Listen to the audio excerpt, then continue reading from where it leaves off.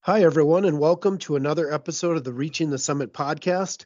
I am one of your hosts, Todd Buckingham, and you can find me on Twitter at major_mid. And I'm Zach Dosh. You can find me on Twitter at Zachary Dosh. I'm Greg Steeman, and I'm on Twitter at Greg Steeman. Well, so Greg, I wanted to start out this week's episode. You had the opportunity to do a pretty exciting interview, so I wanted you to just talk a little bit about that, and then we'll go right into the interview. Yeah, it was a neat opportunity to visit with Eric Henderson, men's basketball coach at South Dakota State University, going into his second season. Very impressive season last year as a rookie head coach in the league, tying North Dakota State with the best record, but North Dakota State got the number 1 seed in the Summit League tournament. South Dakota State had the number 2 seed. And as he'll talk about, people will remember that South Dakota State was down one Douglas Wilson heading into the Summit League tournament. I think they played their last 1 or 2 conference games without him. And then they also had a tough loss in the conference tournament. But Coach Henderson is optimistic about this season, as optimistic as any coach can be with all the unknowns. And so I thought it was really a neat opportunity to sit down and visit. And when you'll hear the interview, I think you can tell there's a number of reasons why Coach Henderson is very optimistic.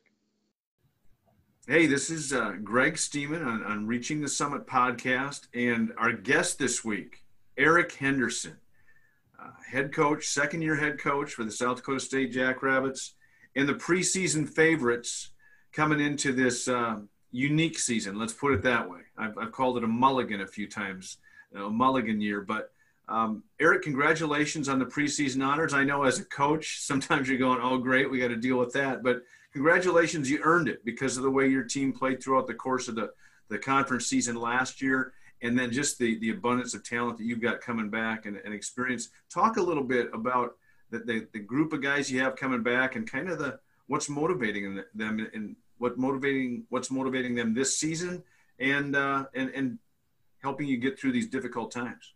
Yeah, thanks, Coach. I mean, as you're well aware, as you've been in that situation a few times, it's nice to see your guys rewarded. However, it really doesn't mean a whole lot this time of year. It's a lot better to see them rewarded at the end of the year than at this time. But regardless, our guys have earned it, and you know we got a great young still bunch of kids that really enjoy playing together, and they play their tails off, you know, and so it is a fun group to be around and a fun group to coach. And you know, it's something that, you know, we get asked a lot. We have a lot of guys coming back, but we accomplished some things that we're very proud of last year. But at the end of the day, we still have some, you know, bad taste in the mouth of how our season ended. And obviously with Douglas getting hurt there towards the end of the year and not being able to play our last 2 games with him, certainly didn't help, but we also feel like we did some things, you know, even without Doug that you know hurt our chances to win some games. So we were playing a lot of young guys, but we're still extremely motivated, and especially how the season ended. That our guys are hungry, and they worked their tails off this summer, and it's been, like you said, it's certainly been unique, Greg, and you know, we were not able to really compete most of the summer. Couldn't play 1-on-1, couldn't play 2-on-2 or 5-on-5 due to the COVID restrictions that our administration put on us. But to their credit, they allowed us to get in the gym. And what we were able to do is work on our skills and continue to develop them and just work on getting better every single day and not worrying about not being able to compete, but just, you know, you can only control what you can control. And so their efforts and their mind frame was good in that sense, and changed some of their bodies. I think some of our guys' bodies are going to look a little different, look a little stronger, maybe hopefully a little more explosive. And then, you know, once we were able to start to get back to playing 5-on-5 and competing against each other, it just kind of ramped up a notch, because that's what everybody's in this for. They love to compete. Are you going to win? Are you going to lose? And you know, you can only give them so many shooting contests or shooting drills to compete against each other. as you're well aware, I wouldn't win any of those. So that makes it tough for some of those guys. So to be able to get on the court, play 5-on-5 and want to rip the other guy's heart out, even though it's your teammate, that's been fun to watch. And this group, they have a high level of compete, which is fun to see in practice. We've added a few guys that I think our depth is going to be a little bit better, but we got that core group back. Our top 7 guys at the end of the year are all back, and including all 5 starters. And Alex Arians, when we switched him over to the point guard spot, he just really did a nice job of controlling our team and settling things down. And we had a great purpose once he kind of took over, and we were able to play through the post maybe a little bit easier and shoot it a little bit better from the perimeter. And we started taking better shots, and guys like Matt and Doug on the block, we played through those guys a lot. And then Noah stepping up and David Wingett, being able to shoot perimeter shots. We got them 5 starters back that, are still very, very hungry, and Baylor Shireman off the bench, Matty Mims, they've all produced at times. So they're looking to, even produce more and be more consistent. So we're excited about our group. Well, Coach, you should be. I mean, when you talk about the group you bring back, and isn't that the crazy part of being in a 1-bid league? You put together a fantastic regular season in the conference slate, and what that does is that puts you in position, and you ended up coming in as a 2 seed. Granted, you go up to Fargo in what I still say was a classic game, hard fought without Wilson, and I just have to believe, Wilson's Player of the Year. And at the same time, you're coaching this group without the Player of the Year and taking North Dakota State right down to a last possession game. It speaks highly of what you did with that group last season, Coach. And you talked about that. Talk about Douglas Wilson. Talk about Noah Friedel. Dentlinger, his improvement over the course of last season. Arians making the adjustment to the point. And then everybody gets that year of experience underneath them right now. In the midst of high expectations and in the midst of complete unknown, the fact that adversity could be right around the corner for different teams throughout the course of the season, from we may be missing 3 guys, we may be missing 5 guys.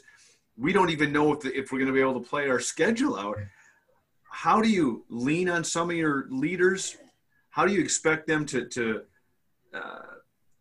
see you as a coaching staff? What are they taking from you, the advice, just as far as how to navigate not only this preseason, the games that are currently on the schedule, and then once you work into probably the most unique conference season that anybody can remember, how are you preparing this group? And speak to what maybe some of you, maybe it's your staff, maybe it's some of your leaders on the team, how they're all stepping up and helping you guys navigate this as a team.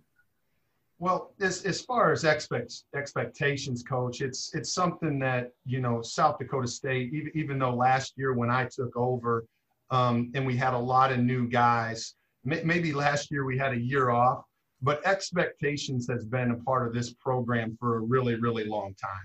Absolutely. And, I give our guys a lot of credit. And we started taking this approach since TJ, when I was working under TJ. Let's not get too far ahead of ourselves. Let's just worry about the next thing that's in front of us, whether we have a practice today and how are we going to get better today. And then, or if we're playing, North Dakota State on a Thursday and Denver on a Saturday, we're not going to worry about Saturday. We're worried about what's in front of us. And I think when you do that, Coach, I think you keep things simple.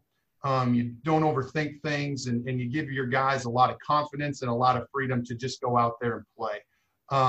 We never really have been someone that set a lot of goals. We kind of understand what the expectations are, but we don't talk about NCAA tournaments. We don't talk about conference championships. We just control what we can control. And really, you can only do that on a day-to-day basis. There's sometimes whether this year we better use that philosophy to the max. Otherwise, I feel like you're going to be in trouble because there's going to be punches being thrown at you from all different directions. And you could have maybe your best 2 players not being able to play, but so could the other team. So you just have really, there's a lot of uncertainty with all of that. And I hope that our approach can help us through some of those challenging times, whether it's we're missing players or we have to reschedule a game and play games like in a crazy stretch, whatever it is.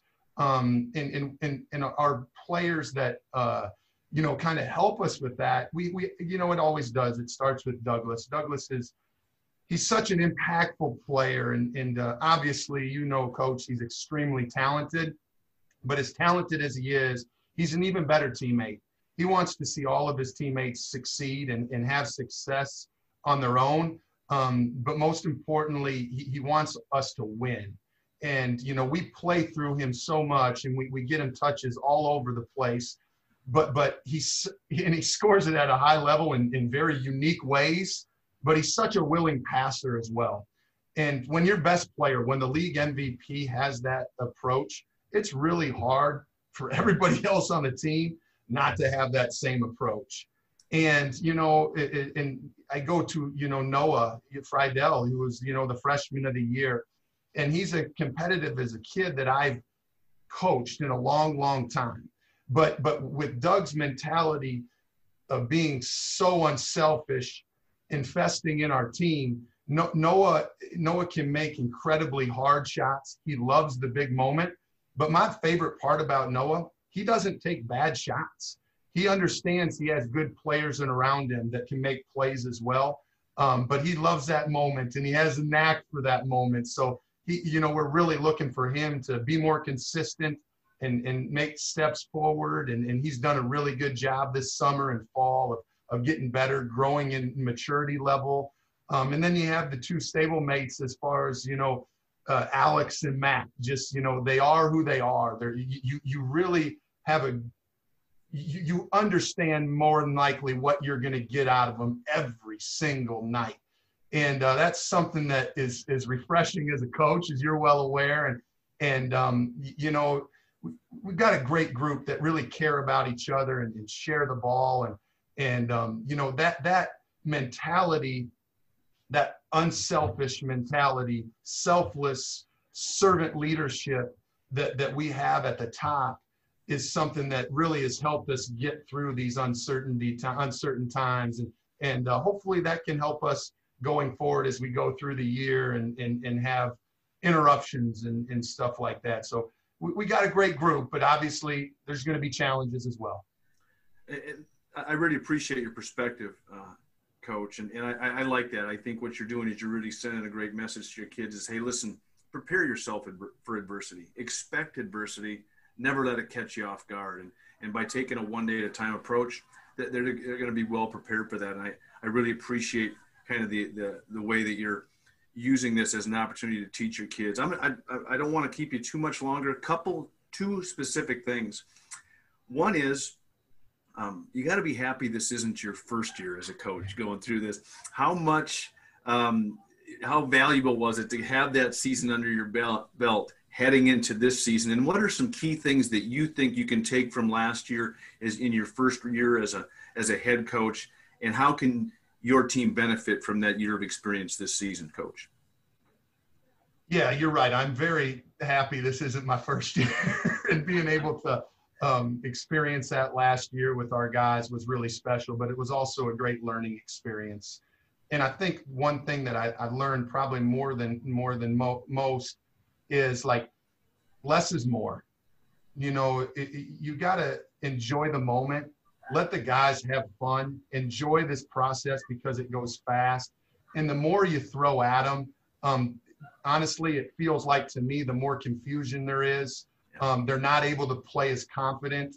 They're not able to play as free. So, being able to go through that last year, and especially early in the season, we're trying to throw things at them. Now, we were still trying to find an identity as well, and to see who we are and what was going to be the best version of that Jackrabbit team. And it took some time, and that's okay.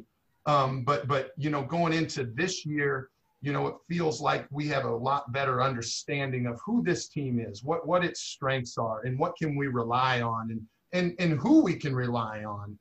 And so there's been, a lot more comfortability with that, but there can't be complacency. And they continue to work their tails off, and we continue to challenge them. and hold them accountable and keep things really simple. And if we do those things, we feel like we can continue to have success and not get too far ahead of ourselves. So it was an enjoyable year, but it was also quite a learning experience. And I told them, there's nobody that made more mistakes on our team last year than me. So don't worry about it. We're all going to make them. Let's get through them and learn from them. Love the approach. Thanks again for that perspective. And I know the fans in Brookings and in the state of South Dakota are really excited about this year's version of Jackrabbit men's basketball, without question. Even with the unique scheduling, whatever it might be, I know they're excited about it, and rightfully so. The last question I was going to ask you, and you know what? I decided I'm going to save this for the end of the season just because of your approach. This is a mulligan year. Nobody's losing their eligibility. Nobody's technically done after this season. And I was going to get into someone like Douglas Wilson, a guy who maybe can make some money playing the game. My guess is you're going to have that conversation at the right time. That's probably the last thing on his mind right now and the last thing on your mind right now. It's just still, it's great that if everybody continues to do what they're supposed to do to the best of their ability, you guys are going to get a season under your belts. You're going to have a chance to compete for a conference championship. And at the end of the day, in a one bid league, that's what you want to do, is put yourself in a position to go dancing in March. So, Coach, you've been really generous with your time. We typically try to keep these fairly short. I'm grateful for you sharing some of your experiences with us. We wish you the absolute best this season. We can't wait to cross paths, and we're really looking forward to watching this season's version of the Jackrabbits. Coach, really appreciate it, and thanks for all you do for basketball in our region. It's pretty special. Thanks, buddy. Look forward to talking to you soon. Thanks, Coach.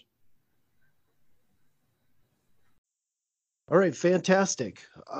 So let's start out with just talking about what the two of you, what you thought about the interview and kind of what came to mind as you were speaking with Coach Henderson.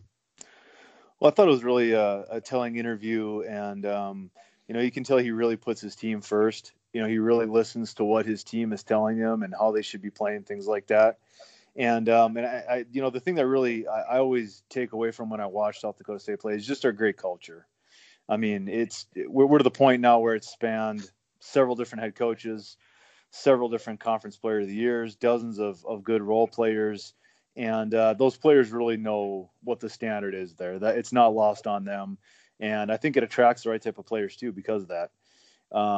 Their formula really seems to be getting the right players, both talent-wise and just approach-wise, put them in with their culture, and then you add in the motivation and the focus that they get from their head coach, and that equals wins and consistency. And that's what we've seen out of them. I think all their players really have clearly defined roles, as you heard Coach Henderson talking about each individual player. They all have clearly defined roles. They know what they're good at. They know what they're not good at. They know what is required of each one of them every time they step on the floor.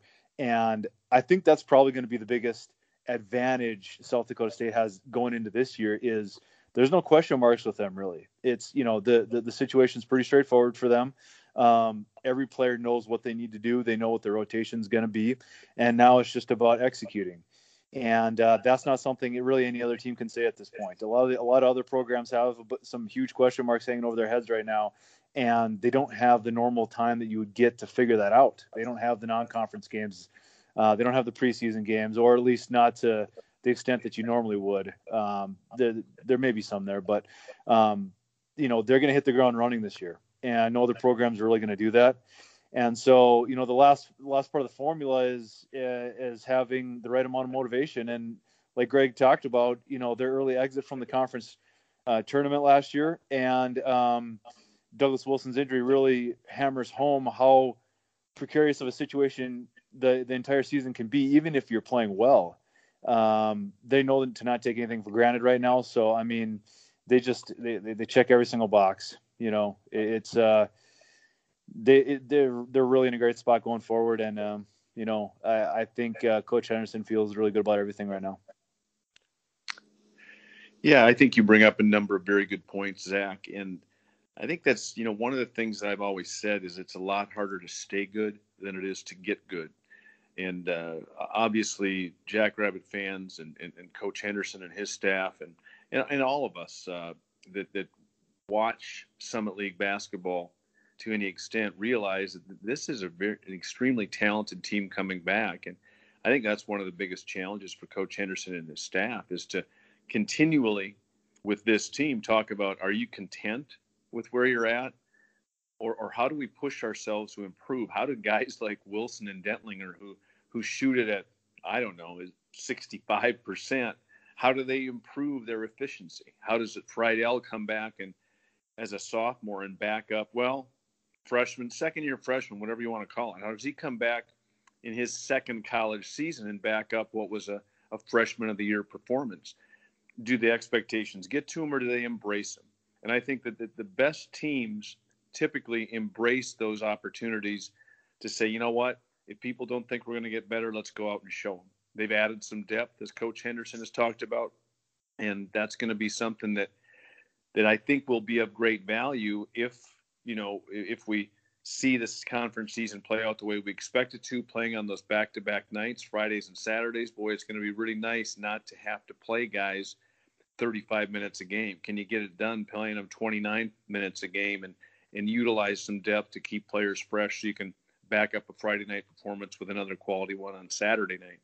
So I think it's a neat opportunity for Coach Henderson. And I think the other thing, the last thing I'll say is I like his approach.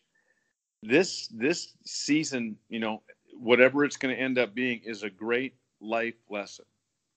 Take advantage of what you have, the chance that you have today, because you don't even know if you're going to have a chance to step on the practice floor tomorrow. You don't even know if tomorrow's game or a game that's scheduled 3 days from now is even going to be played. All you can do is control, your attitude and your effort in the moment. And you can't, and you have to expect the adversity to happen, and it can never be caught off guard by it. So this is going to be a great life lesson, and not just for Coach Henderson and his team, but for every team in the Summit League, every college athletic team, every high school team for that matter. This is going to be, hopefully coaches are using this as a great way to talk about, this isn't just athletics we're discussing here. We're preparing ourselves to deal with adversity for the rest of our lives. Yeah, I think, another thing that really stands out to me, just kind of hearing you talk, Greg, a little bit, and just kind of thinking about their program and comparing them to other ones is trust. I don't think that's something that's talked about a whole lot. And trust is definitely fleeting in college basketball today. There's never been a higher level of transfers. Coaches are relying on newcomers more and more. And so for a team to be able to have continuity and trust, it really gives them an edge that other teams just can't develop overnight. They're not going to be able to develop that this year. You can only accomplish so much in practice. And this South Dakota State team has a whole year's worth of going through the battles, going through the ups and downs. They took their lumps as a young team last year, and they really came out the other side of it looking pretty well. They had very few transfers, high level of continuity that establishes their roles. And so they just kind of run right into this year. I don't, these other programs that are relying on transfers, they're doing that because they have to, right? They got hit with the graduation bug a little bit. Nothing you can do about that. But South Dakota State really didn't have any of that. And so they just pretty much run it back from last year. And, it's going to be, I'm really curious to see just how that compares and contrasts with their level of consistency with the other schools in this conference. Yeah, I'll just respond to that quick. I think it's a good observation. And it's interesting when you look at, there's always going to be a certain level of turnover, especially on the men's side. There's maybe, smaller windows or patience waiting for an opportunity. But when you look at the two programs that have been consistently in the NCAA tournament from the Summit League, South Dakota State and Coach Henderson, and listening to him in his interview, and Dave Richmond and his NDSU teams, they'll have some turnover, but they don't have nearly as much. And they typically will have some strong, consistent upperclassmen to provide guidance for younger players coming in. Goes back to the culture. The coaches aren't the ones that are doing all the teaching. A lot of the upperclassmen are. And so there's a reason that those two teams have been the representative for the Summit League in the NCAA tournament numerous years over the past decade. Well, and something interesting as both of you were talking, it's easy to say that every other team in the Summit League would like to have the same culture as South Dakota State and North Dakota State? Is it as simple as trust and getting people to buy into their players to buy into their roles, or is there more to it than that? I really think there's a little bit more to it. You have to see it play out. I think, like I said, there's only so much you can accomplish in practice, but to see it play out over years and years and years, both South Dakota State and North Dakota State, and then both those programs are to the point where, when they recruit players, they know pretty early on whether they're the right cultural fit or not, and they don't sacrifice cultural for anything. And it's kind of, and then it just sort of attracts the right type of players to the program. If I'm a good player that likes winning and likes having fun and likes being part of a good group of guys, I'm kind of looking at that program saying, you know what, that's what I want. If I'm more of a selfish player who is just kind of worried about my stats, things like that, I'm looking at that situation and being like, you know what, that's probably not where I'm going to accomplish my goals of scoring the most points, right? If I don't necessarily care about winning. So, and then it just kind of, all the right players just sort of gravitate towards these programs. And, now it's even spanning multiple head coaches at both of those programs. Everybody understands, both players and coaches, when you go to those programs, you know what the standard is. That's the summation of all their activities is the standard. And both those programs really mirror each other. And it's a reason why that they've just had a stranglehold on that automatic NCAA tournament bid. I agree with what you're saying, Zach, and I think it's a great question, Todd, because the other thing is that, the fine line you walk in this day and age as a head coach or as someone leading your coaching staff and your program is the understanding that, redshirting is becoming more and more becoming less common because the patience that these young athletes have coming in and looking for their opportunity to contribute, it's not nearly what it was even a decade ago. And I'm not talking about the good old days. It's just different times. And especially with this year where there's really no redshirting going on because this year doesn't count against anybody's career. How do you balance getting guys on the floor and how do you balance having those difficult conversations saying, listen, you're going to be good enough. We see that in you, but it may not happen for a year or two. You have to hope that you've recruited the right type of person that understands my opportunity will come when I've earned it. And when it does, I will have earned it in a program that year in, year out puts itself in position to compete for conference championships and NCAA tournament berths. So it's a little bit of a tightrope that coaches end up walking. Dave Richmond has walked it very well, and Coach Henderson, as you mentioned, is the third, coach following TJ Otzelberger and then Scott Nagy that kind of figured out a way to allow those players to develop and see the long-term picture as opposed to what's going on, today in my career, and am I happy today, and if this is what I want, or am I too impatient and do I want to go seek out another institution where maybe I can contribute a year earlier? It's just a balance. And hopefully you, as you mentioned, Zach, hopefully you've recruited the kids that understand if I'm willing to work for this, it's going to be worth the wait as long as I put the work in. I think the last thing I'll say is just sort of the personification of everything that we're talking about here is essentially Mike Dom's career, right? Comes in slightly under-recruited, develops nicely, becomes a fantastic player, all-conference type of player of the year, NCAA tournament appearance, and then, has this opportunity to go somewhere else, right? He could have really probably went and played anywhere he wanted to for his senior year, but he wanted to play in Brookings, right? I mean, he wanted to play for the South Dakota State. That's how much it meant to him.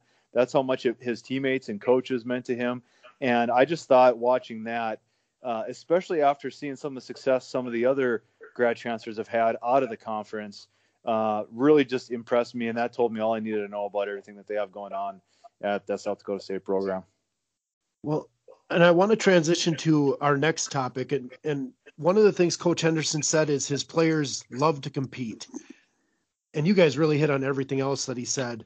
But given that love to compete, there's a whole bunch of people talking about whether, with I would say not a lot of skin in the game, talking about whether players are going to be able to compete this year. And I think it's a good topic to talk about And what do you guys think is going to happen? Are we going to be playing college basketball in a month here? Well, I think, there are so many different angles, and it's such an emotional topic, and everybody has a very strong opinion about it, and there's very valid points all around here, and I don't think that there's a silver bullet for this situation, right? There's going to be pros and cons. This isn't black and white. There's going to be shades of gray, and I think whether it's college or high school. So just to kind of bring everybody up to speed, what we have going on here in North Dakota came down on, I believe, Friday afternoon, or late Friday, I should say, that they're putting the brakes on all extracurricular activities until December 14th. So that's where we stand in North Dakota. And I think that really caught a lot of people off guard. I'm not 100% sure if it that affected college. I don't believe it did. Is that right, Greg? As you're saying that, my initial reaction is I think it's high school only. Yeah. To the best of my understanding. Yeah. I listened to the whole governor's speech for some reason. And he had specifically separated out high school and college. Yeah, I think it's really like I said, there's a million different angles that we could discuss here, and I really do think it's an interesting topic. And I just want to make sure that I'm properly framing this. That obviously, health comes first, right?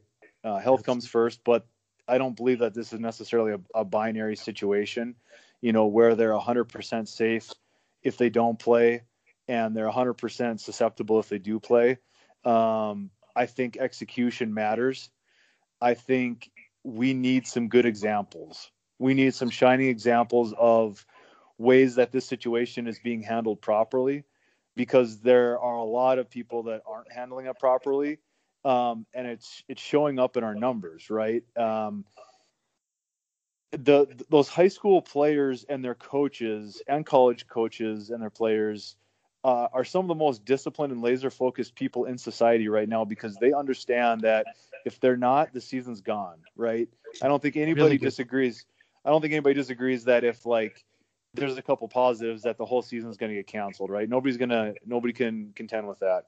And these players want their season so bad. You talk to any of their coaches, these players are, wearing their masks, they're being diligent, they're, being singularly focused in terms of accomplishing what they need to do, because they understand that, hey, I may only have a year left in high school. I need to get my work done.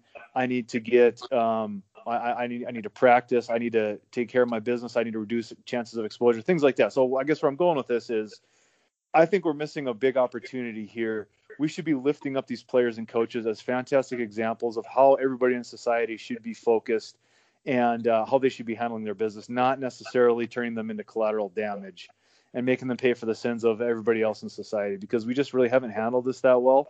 And there's a lot that goes into that, and that's for a conversation for another day. But these players, by and large, have, and that's using the objective data for that age group and these activities, things like that. They were able to play out the football season, by and large, again.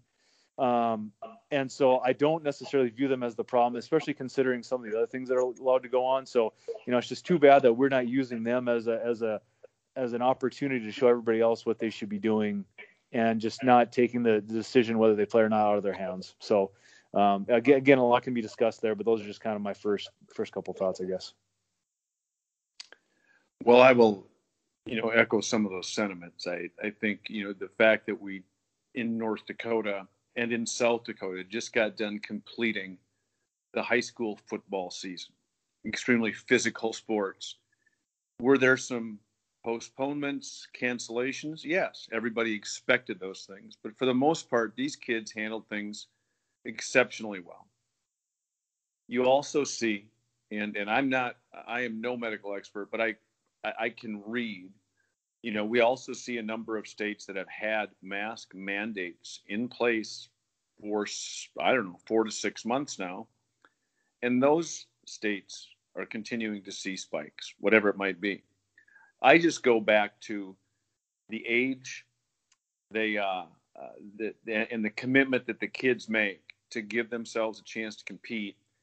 And my biggest concern is we use those they end up being pawns so that someone can stand up and say, well, see, we're doing something here. We're trying to do something. And they're forcing people that are already doing their best, and they're using them as sacrificial lambs. And that's disappointing. That's how it feels to me. Yeah. It's go ahead, Todd. Yeah, that's how it feels to me, that I have a tough time seeing how the players are actually, or if their loved ones or whomever are actually safer going away from 3 times a week testing and going and living as young adults. Absolutely.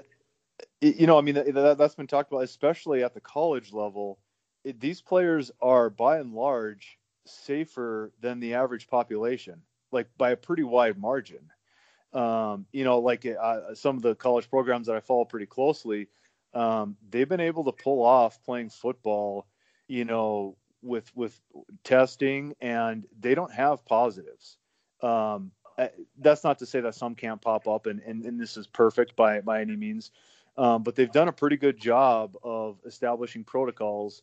And, if, just like Greg said, if they're able to pull off football, I don't see the reason why they couldn't at least try basketball. I mean, if they get into the middle of this and it ends up being a mess, I don't think anybody has a problem pulling the plug on it.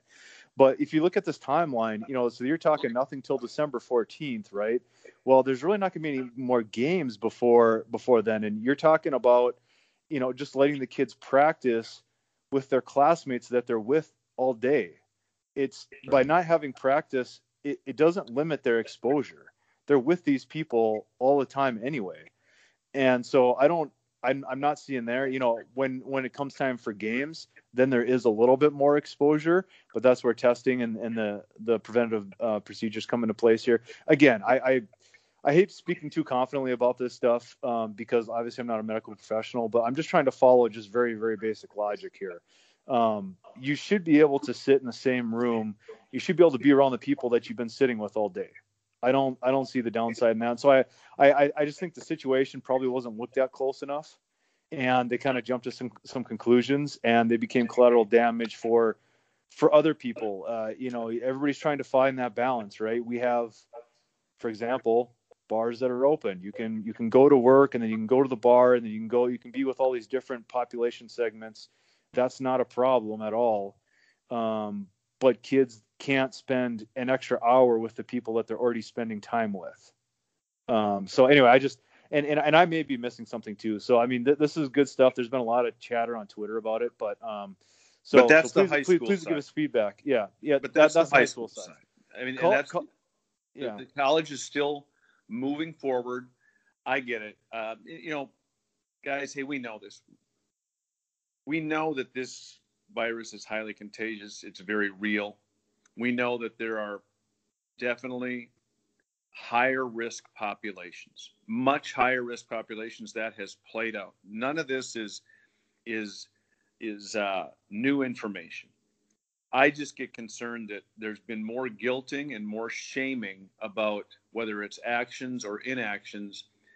And we all know the people that love to criticize. We all know the people that love to sit on the sidelines and wait for the one exception to happen so they can stand up and say, see, I told you so. I'm proud of the people that say, let's go make the best of whatever our situation allows us to do. And I think that's what our college coaches and these college athletes are doing. I think that's what these athletic departments are doing. It's just I talked to somebody, it was Mike DeCourcy last year, said, sometimes the fastest way to the headlines for a lot of these politicians is through the sports pages. Mm-hmm. And that's unfortunate, and it's sad that they'll allow, the kids that are probably the most disciplined at trying to take care of themselves and protect themselves and their families, they end up being the ones paying the price just because it's a little more high profile situation. So anyway, you know what? I'm optimistic. I think in the Battle of the Dakotas, UND, USD, SDSU, NDSU, December 10th, 11th, and 12th down at the Pentagon in Sioux Falls. I'm hoping it happens. And I know there are a few other non-conference things that we're all hoping those things take place. So I'm going to stay optimistic until somebody tells me the opportunity's been taken away. Yeah, I think the big difference between high school and college here, I know we've been talking about high school quite a bit, but to kind of get back to college, is they're definitely able to isolate themselves probably a little bit more than in high school. High school, you're in the building with hundreds of other kids and in different classrooms, things like that. College, you can pretty well isolate yourself. I mean, if you're talking online classes, if you're talking athletes only dorms, things like that, there's much more you can do in college. And I think that's why they're probably leaving them out of a lot of this, is because they have more options. You're right, Greg. This may turn into a situation where the Dakota schools, they may become very familiar with each other by the end of this year. I mean, it wouldn't surprise me to see them play each other, 4, 5, 6 times, just to get some type of semblance up there, to try to get to that minimum amount of games, and just to make sure that the Summit League has a conference champion and that they can do the best that they can to be a good representative in the NCAA tournament. And now we have an NCAA tournament. So, one day at a time. Things aren't trending well, but, I trust these players and coaches almost more than anybody else in society, because they seem to be the most disciplined. So, I mean, I'm like you all. I'm staying optimistic, hoping for the best, planning for the worst, I guess. Well, and Zach, when you say you trust the players and the coaches, they have so much to gain from staying safe, from making it work. And that's another reason just to trust, not to mention they're all more disciplined than I will ever be.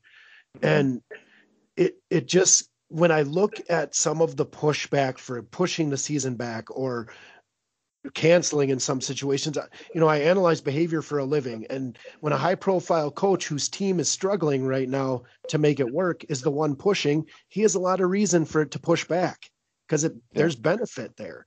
And I just wish, and hopefully the people making the decisions are not, using Twitter as their guide on what to do next. But there is a pushback, and that isn't always, and Greg had mentioned this, some of that is just because of the way it looks and not really looking at how can we do this safely? Is it even safer to push the season back? I smile to myself when somebody says, let's push it back to January, right after everybody spends time with their families for Christmas. There will be a jump in cases after January or after December. It's just, unless people change their behavior, but that has not been happening. Well, and so, yeah, I mean, look at the SEC after Halloween, right? Right. Halloween, do the math. Halloween, no games this weekend, or like one game, I think. Yeah, I mean, I agree. I'm like, my opinion on, like, I think it was Rick Pitino that came out that talked about wanting to push it back. I'm of the opinion of starting it as soon as possible. I think they should start it as soon as possible. Give them the maximum amount of flexibility. I would play right through Christmas break, right? I mean, I would play right through. That's when there's going to be the least amount of variables. I would try to get in as many games as possible. You don't know what the situation is going to be like in a month or two. Get in as many games as possible. Leave as many days open for having to reschedule as possible, and just to see if you can work your way through the season and not force it. Because I think when you force it, that's really when you get in dangerous situations. You don't want to have to play games, 4 games in 4 days, things like that, because of the incubation period and all this stuff. You want to give yourself as many breathers as you can throughout the course of the year, in my opinion, anyway. Well, and this is as deep as I'll jump into anything medically. It is a flipping virus. It is a virus, like the common cold. Again, I'm not comparing it to the common cold, other than they're both viruses. Influenza is a virus. If anybody thinks that we aren't going to have to deal with this, even with a vaccine that at this point is showing potential 90% efficacy, this virus is not going to disappear. And college athletics has shown, and even high school athletics has shown, that it is possible to exist with this virus and do things with this virus. It doesn't mean the road will always be smooth. It doesn't mean that certain adjustments won't have to be made. That's my only thing. We act like that normal life can't go on until this virus is completely eliminated from the face of the earth. Well, then I guess we're not doing anything for the next 50 years. I don't know. There has to be some common sense applied. And nobody wants to. I'm sorry, go ahead, Greg. Well, people say follow the science. I'm very aware of the science. I just say there's raw science and there's applied science. And what I've seen happen with college football playing out, with high school sports playing out, navigating the bumps in the road, what I'm seeing is the ability to apply what we know and still exist and still accomplish things that, to be quite honest with you, society doesn't need high school and college athletics, but it's a part of the fabric of our society. It's something that people rally around. And it just goes back to the shaming and the judging and the criticism and waiting for the exception to happen. So I think people are going to continue to find a way, and I'm just going to stay optimistic. Yeah, it's really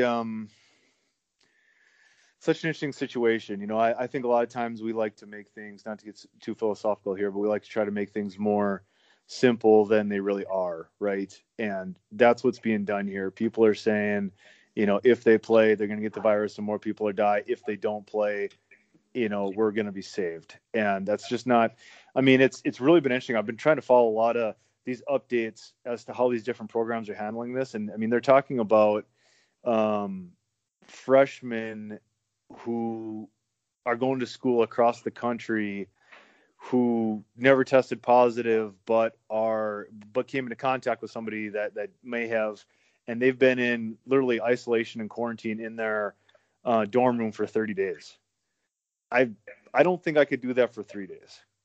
How is that? Yeah, how is that good for their mental health? I'm sorry. Yeah, that's kind of where I'm going with this. Is like there's ships are safe in the harbor, but that's not what ships are made for. And I hate to even go down this path because I understand that this isn't me in the situation, right? So I always want to defer. Like, I hope whoever's making these decisions is taken into account and is consulting with these players and coaches. I'm not saying do whatever they say, but just make sure that they get feedback from these players and coaches so they know exactly what's going on here. Because I think if they did, I think they would feel much better about that. And I think it would be the total 180 instead of punishing them by taking away their season. They would be like, you know what? There's a lot that we can take from this. There's a lot that we can take from their approach here that we can apply to other parts of society, because what they're doing here, it's working. For major college football to be able to play multiple weeks right in the middle of the pandemic, just like you said, Greg, it's not going to go anywhere. We have to find the best way to deal with this. There is a lot of very important takeaways that sports is showing us that we're just choosing to point the finger at instead of look at the positives. Right. Everybody's just mad at everybody and it's manifesting itself in poor ways. Yeah. There's ways to mitigate this. And it makes us a little uncomfortable and we may have to sacrifice a little bit, but sports is kind of showing us the way. I haven't seen another part of society that's sort of doing that better than sports, except for probably the medical community. But yeah, I can't say much more than either of you did, other than the common comeback would be, well, you love college basketball, so you just aren't thinking about, totally. these other. I'm biased. But yeah. You know who wants to play college basketball more than I want to watch it? The players. And so that's the thing. I just need an example where letting college or pro athletes play the sport has caused a big issue before I'm more willing to say that there isn't a way to do it. And not only that, it's not only is it creating an issue, is it creating a bigger issue than what it would have been if they didn't do anything? If you just send everybody home, there's a lot of issues with that too. And so Greg, I'm sorry, I didn't mean to cut you off there, but no, it's okay. I think the colleges have worked really hard, and they have much more from a resource standpoint, testing, things along those lines. I just look at North and South Dakota, who happened to be home for 4 of the Summit League teams. When these small high school teams can get most, if not all, of their football or volleyball matches in without having these strict testing protocols and with just challenging them to say, hey, do your best. What we're doing is, if we're going to continue to penalize them more, and I hope it doesn't leak into the college, you know what we're going to force people to start doing because of what they love to do? They're going to be forced to say, I'm not going to tell anybody that I think I might have it. I'm not going to be honest because I don't want to risk hurting my team or doing something I love. And people can be upset about that, but let's not ignore human nature. For goodness sakes, let's not force them to do that. So let's, again, hey, you guys have been great. I'm sorry sometimes I get overly philosophical, but there's a part of me sometimes that goes, at what point do we appreciate the things that are going well and not try to always have this sacrificial lamb, the most visible sacrificial lamb, just so we can say, look at me, I'm doing something. Right. And I hope that's not the case. I pray that's not the case. And guys, I may immediately regret what I'm about to say, but this is this could turn out to be a really interesting conversation on Twitter, just about some of the good examples and some of the bad examples. This is by no means a scientific experiment or anything like that, but this conversation I think is really interesting. I'm open to hearing different opinions.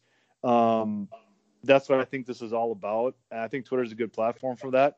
It could just divulge into just name calling and all that stuff. And if that's the case, we'll have to back out of that. But I'm totally up to, if you guys want to chat about it a little bit more on Twitter or talk about different aspects, that may be as good of a platform as we have for that at this point. So.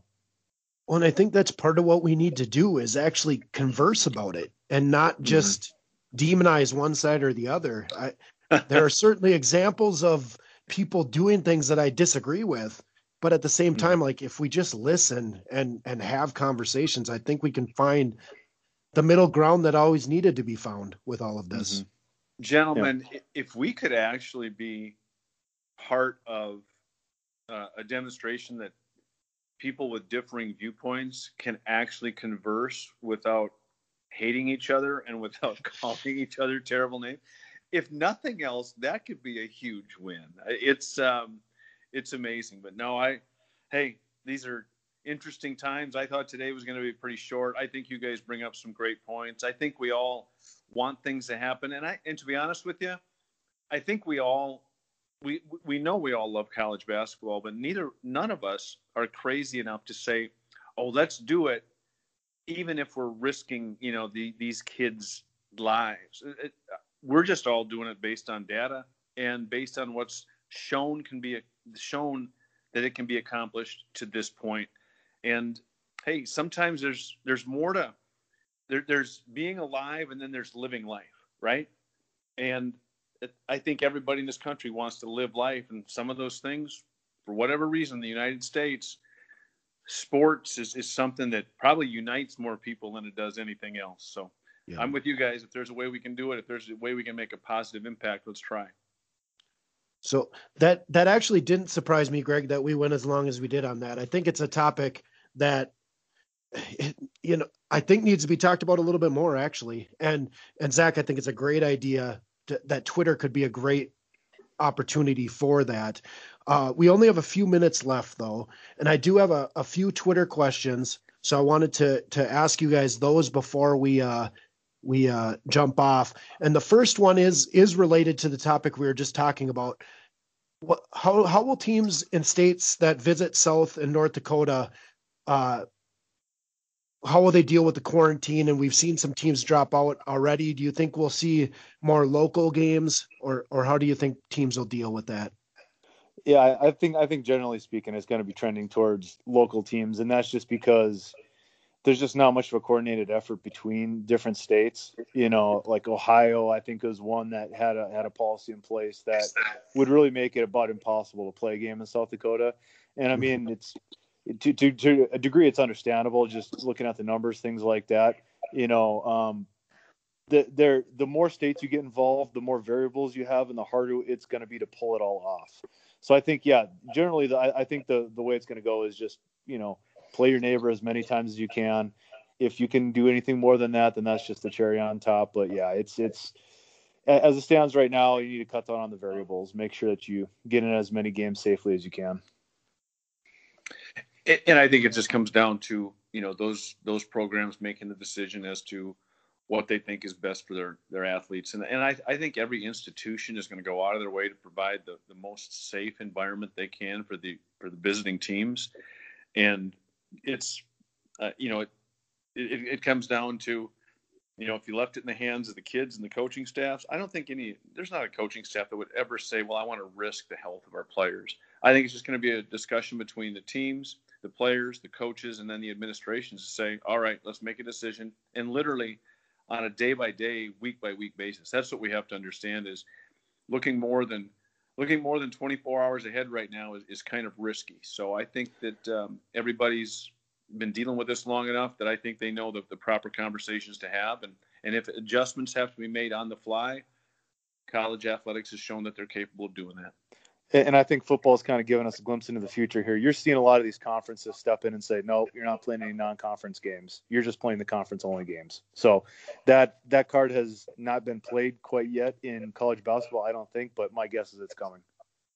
Well, and the good news is teams only need to play 13 games to qualify for the tournament. So even with some of the unique circumstances, it's a lot easier than I had thought it would be for teams. Yeah, and I don't know where they got the 13 games from. My guess is if it means the difference between having an NCAA tournament and not, those 13 game threshold will go out the window. Yep. But we'll see. Yeah. So that was Joel Strecker that asked that question, and then Rocco Miller asked, "How big of a jump do we think Western Illinois will make this season?" Well, it's anybody's guess. When it comes to experience as a head coach, I think Coach Jeter is very well thought of. And but as far as he's certainly assembled some talent, it's just that a lot of new guys outside of 3 guys from the same junior college, they're still getting to know each other. So I think they've got a pretty blank slate, to be honest with you. And I think Coach Jeter's going to take them in saying, hey, listen, look where we're picked. We have nothing to lose. Let's go play our tails off. And, the cool thing about it is with the way the schedule's set up, Friday, Saturday, it's going to be really interesting how much teaching goes on from the Friday night game to the Saturday night game. And I think this is a great opportunity for Coach Jeter to say, all right, we got the exact same team. Here are the few, schematic things we're going to change or strategic adjustments we're going to make, and then see how his players respond. Great opportunity for coaches to teach their guys their systems this season based on how the Summit League schedule set up. Yeah, these back-to-back games against the same team, it's really going to make things interesting. It's really, really going to make – there's just so many different approaches that you can take. So I think they're going to catch a couple teams off guard. I think they have more talent than they had last year.